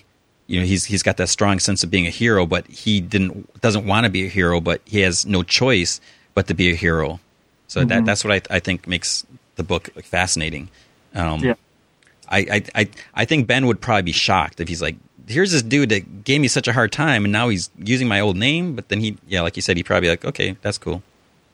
Yeah, I don't think that he'd probably, I guess that he'd probably still remember him as the psychopath, though, so that would probably be a stumbling block. Yeah. Cyan Lantern says, hey, G-Man, do you ever get pepperoni pizza urges? Those are hard to deny. I'm actually a vegetarian, which you probably aren't aware of that. I have been for, I think, like almost 7 years now. And it sucks. It's hard. I do miss pepperoni. But what made you change? When my daughter was born, so my daughter's 9. Uh-huh. My wife decided to become a vegetarian, and so my daughter was always a vegetarian, and now she's at the point where it's not like we force her, because we've always said from the beginning, it's like, if you ever want to try it, you can, but the type of person she is, the idea of eating an animal to her is just crazy. And, she would never do it. She doesn't judge other people. Like, when we do the Thanksgiving dinners, there's a turkey on the table and so she doesn't try telling anyone, or like her friends at school, she won't say anything like that. But, so I was still eating. And then when she turned 2, I was like, it's going to be kind of hard to hide it from her. So then I was like, well, I'll just do it too. I mean, since, my wife and daughter are vegetarians, I'll do it too.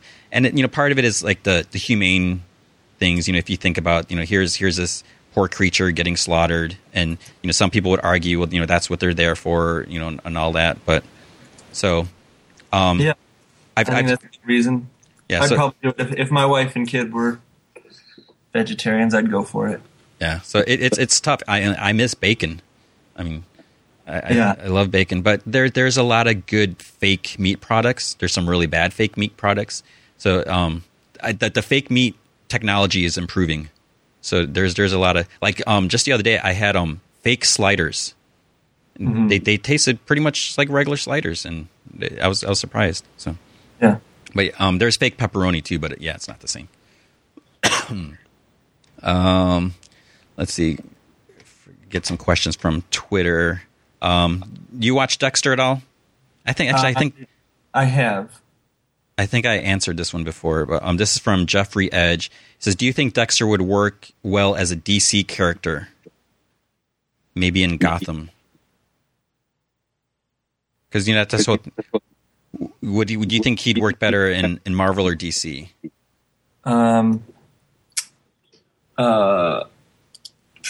Yeah, probably. It does seem like Gotham would be the answer.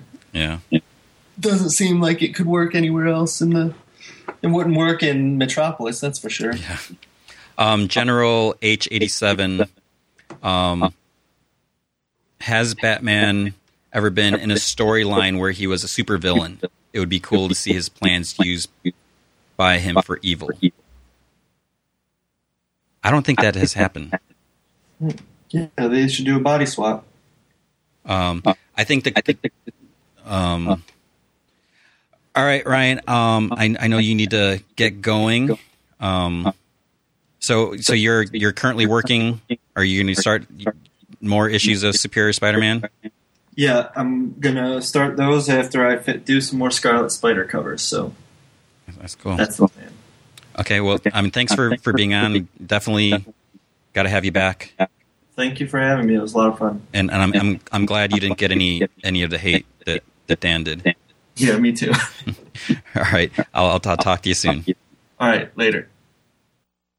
Okay, so yeah, definitely check out Superior Spider-Man. I know a lot of people are immediately saying, whatever, having their opinions, but read the first issue, read the second issue, see what you think, then make your decision. But everyone is entitled to an opinion, but have it be an informative opinion. Read the issues and then decide if it's what you want or not. Because issue 1, there's that twist, so you're going to want to see what happened there. I know I kind of cut off that last question. So about Batman being a villain, I think the closest we had was at Mark Waid's Tower of Babel storyline, where his plans were used against the Justice League. And I'm trying to think if there's ever an Elseworlds book where he was the villain. Part of me wants to say that there was, but I don't know.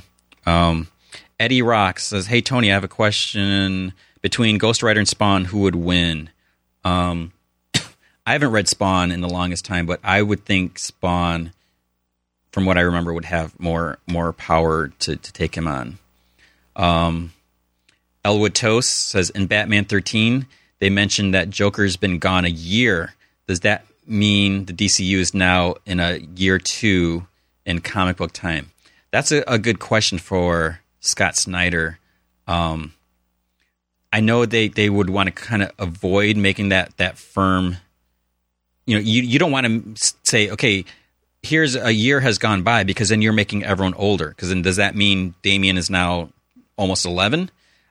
You want to avoid any specific time mentions. That was one of the problems I had with last week's Fantastic Four number 3, where it mentions it's New Year's, and it has a date, January 1st, 2013. I was like, you don't want to do that, because then when you're at 2 years, 3 years down the line, you're like, whoa, this, time has gone by. So, I don't know. I mean, I'm trying to think. We know, because if I remember back to Detective Comics, he didn't really fully appear there. I don't think we actually saw him there. It's just that's when his face was cut off.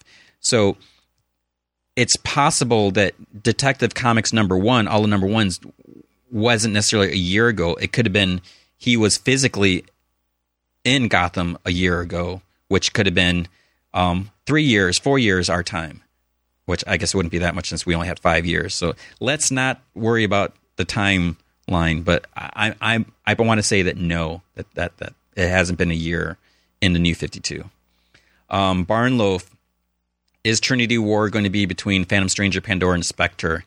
I'm pretty sure. I think they have to be involved. They got to be involved, because hopefully you've read the free Comic Book Day issue where Pandora is in there, and Pandora's box, and that giant I think it was like 4 pages, the spread that Jim Lee did, where we see Batman's got that like skull thing that Pandora got. So I think it is going to be between them. So you definitely want to be keeping up with Phantom Stranger, because Pandora's been popping up in there to see what's going to happen. Because when we think Trinity, we think Superman, Batman, Wonder Woman. So I don't know if they are going to be a big part of it, because we see the Justice League there, and Justice League of America, it looks like. But I think it is going to be Phantom Stranger, Pandora, and Spectre. Barn Lofo says, what's a proper etiquette on getting artist commissions at cons and expos? This is something I meant to ask before Ryan had to leave. But I posted an article about this in Barnloaf. I will send you a link to that. Basically, what you need to remember is artists, they go to conventions to get paid. They charge for commissions. There are sometimes that will do like a free head sketch or free sketch, when they autograph a book. But chances are you're going to have to pay something. The amount varies on the artist, how much in demand they are. If you have someone like Francis Manipul, who, his art is going to be sought after, and, he's going to have a line, he's going to have a list. He may not do commissions. I know some artists will take a list at the beginning of each day, and they'll be like, okay, you pay up front, or some will even let you pay afterwards. And then they can only take a certain number of commissions each day. So depending on how popular they are, how much in demand, they're going to charge more or less. And also, if you just want a head sketch or torso or full body, or if you want 2 characters or 3 characters, you're going to be paying more. But so I did this article, and I talked to a couple artists to get their opinion. The main thing is you should bring a physical, like a picture. If you want some random character, if you want like Rom Space Knight, you should have a picture of Rom, so the artist has something to draw, because they may not be totally familiar. I mean, unless you go to someone like Ryan Stegman and say, hey, draw me Spider-Man. He can do that with no references. But if you want some other artist to do it, they may not have done that artist a bunch, or that character a bunch of times. And some artists will even say, doing it on like an iPad or an iPhone, that's not that great, because the screen constantly goes dim and you got to tap it and everything. So that's the main thing. And just be courteous, be polite, be respectful, and be appreciative. So there's all that. But yeah, so I posted that article, which got their insight on that. Seacraft 1994 says, knowing you don't care too much for the Penguin, would you rather Ogilvy, I don't remember how to say this guy's name, take his place? So this Emperor Penguin guy that we're seeing in John Layman's Detective Comics, this new character is interesting. We've seen him kind of come up through the ranks as one of Penguin's dudes, and he wants to take a piece of the action there. That being said, I think I would prefer the Penguin over this other guy, because here's this young upstart guy just trying to force his way in. I don't know. I'm definitely want to see where his story is going to go. So, and like I said, it's not that I don't care too much about the Penguin. He's just never fully fascinated me. I mean, there's other, Bat villains I'd rather read, but I don't have anything against him. So I'm not crazy about this other guy trying to take his place. Seacraft 1994 says, "What Amazing Spider-Man arc would be best to start from to read up to 700? I won't be able to start from 600 yet, anyways." So if you go to the Amazing Spider-Man page on Comic Vine, before you see the issues, there's a bunch of stuff there, and it actually lists the different trades, so you can see like what issues are contained in each volume. The main thing is you'd want to go back to Big Time. I forget the actual issue off the top of my head, but you'll see that there. That's when Dan Slott fully took over, and that's when Peter got his job at Horizon Labs, and things started changing differently. So I would say you'd want to read that arc. You don't necessarily have to read each and every one after. Spider Islands, that was a big one. Ends of the Earth was a big one, especially because Doc Ock was involved with Ends of the Earth. But there's a lot of good stories there. But it does seem like when Big Time happened, when Dan Slott came on board, that's where things just kept going. Before, there's a lot of good Brand New Day books, and I know Brand New Day is a sore subject. Just one moment, or not one moment in time, but that too. But One More Day, yeah, that was the unfortunate thing. But there's a lot of good stories there. Mark Waid did some, Mark Guggenheim, Dan Slott. So there's a lot of good stories. But yeah, trying to read 100 issues is a lot. But definitely read the Big Time trade, and then go from there. Elwood Toe says, "Any idea when the new Snyder Lee Superman is set to be released?" There's nothing been confirmed. I think I've heard rumblings about possibly summer.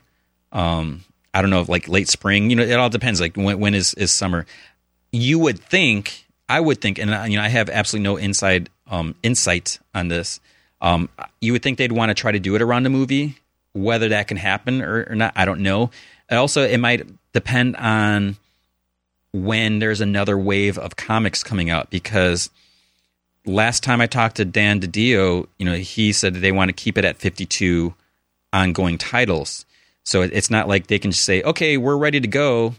Here's a new issue, because they need to get rid of something else. And that's the sad thing, is when you were seeing books getting canceled. But on the other hand, if they're not cutting it, if the books aren't selling, if people aren't reading them, then yeah, maybe something needs to be done there. So I have no idea. January this month and February is where we're seeing the next wave of comics. So I don't know if they're going to still keep it at 52, or maybe they're like, when the book's ready. And the other thing is Jim Lee, he's not just an artist. He's also a co-publisher, so he has other duties, and you don't want to rush him on his art. So I'm assuming, I don't know for a fact that they want to give him a head start to get some issues in the can, which is what Marvel has been doing a lot of that also, especially with the Marvel Now. So I think they'd want to get to a point where he has enough of a head start so he can keep doing it, do his other duties. And I just said duty. So I have no idea. I'm assuming it'll be summer. But I don't know when. It can't be soon enough. John Robena, this is a tough one. If Mike Allred could do any other book, DC or Marvel, which book would you like to see him draw? His Daredevil was awesome. I think that was great. I did read this this morning. I'm trying to think, and I still don't have an absolute answer. Because you can't say Batman. As much as I'd like to see him do a Batman, it would have to be a more Silver Age Batman. Like, as much as I love Mike Allred, I don't know if him doing like a Scott Snyder Batman story would work. I see Mike Allred. I mean, his book to me it's fun, it's bright, it's lively, and I'm not saying that Scott Snyder's Batman isn't fun or lively, but it's a little darker. So I'd want a character that's more agile, like Daredevil. You just see the scenes of him, swinging around, jumping in the air. Maybe Spider-Man. I think he did do a Spider-Man book at one point. I don't know if it was an annual. I could be wrong about that, but I think a Mike Allred Spider-Man book would be fun. I don't know about Mike Allred on Superior Spider-Man, because it's a slightly different character. So that's a real tough one. And then Wintermute 2517 says, what comic is that picture from? So the picture is Shatterstar, and it's a picture that Greg Katzman uses in the Battles of the Week, where it says, "Are you not entertained?" I believe it's an issue of X Factor. I don't know the issue off the top of my head. I'll try to put a comment after this goes up, because I didn't see this question before, but I'm pretty sure it's an issue of X Factor. Greg, I think, would know since he used that image. But yeah, so I'll try to get that. Let's see. And on that note, I know I didn't get through as many of the Ask G-Man questions on the forums, but I ended up talking to Ryan a little bit longer. So with that, keep sending in your questions. So on the general forums, there's an Ask G-Man video questions. Put your questions there. I'm halfway, for those keeping track, I'm halfway through page 27. So I will pick those up next time. Also on Twitter, so you can @reply me G-Man from Heck.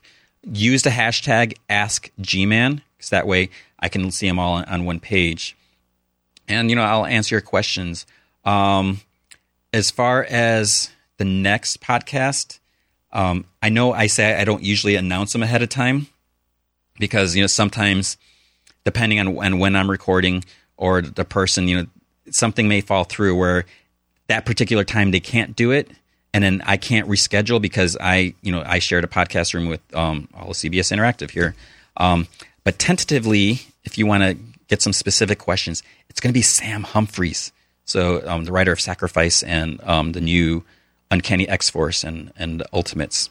So there's your little tease that if you've listened this far into the podcast, now you know that. So if you want to do some Ask G-Man questions on Twitter specific to Sam, I can answer or ask him that next time.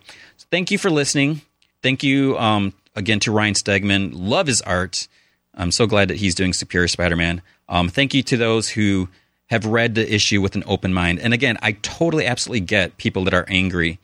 But, the main thing is if you don't like the idea, don't buy the comic. You don't have to attack the creators. You don't have to attack other people that may be enjoying it or are willing to give it a chance. And this is all thought out. Give it a try. See where they're going. I have no idea what's next, but it's some interesting stuff. So this has been the Invincibly Supermassive Comic Book Podcast of Stuff. Thank you for listening, and I will talk to you guys soon. So my question is, who could it be? We don't know. And I would like to ask you which comic book best affected you most emotionally. Yeah. That's the question. Don't shake your head. I love Alan Davis. This is a John Byrne issue. I love Alan Davis. I wasn't a fan of this. Rob Liefeld was. That's the question. You can't blame the immediate creative team.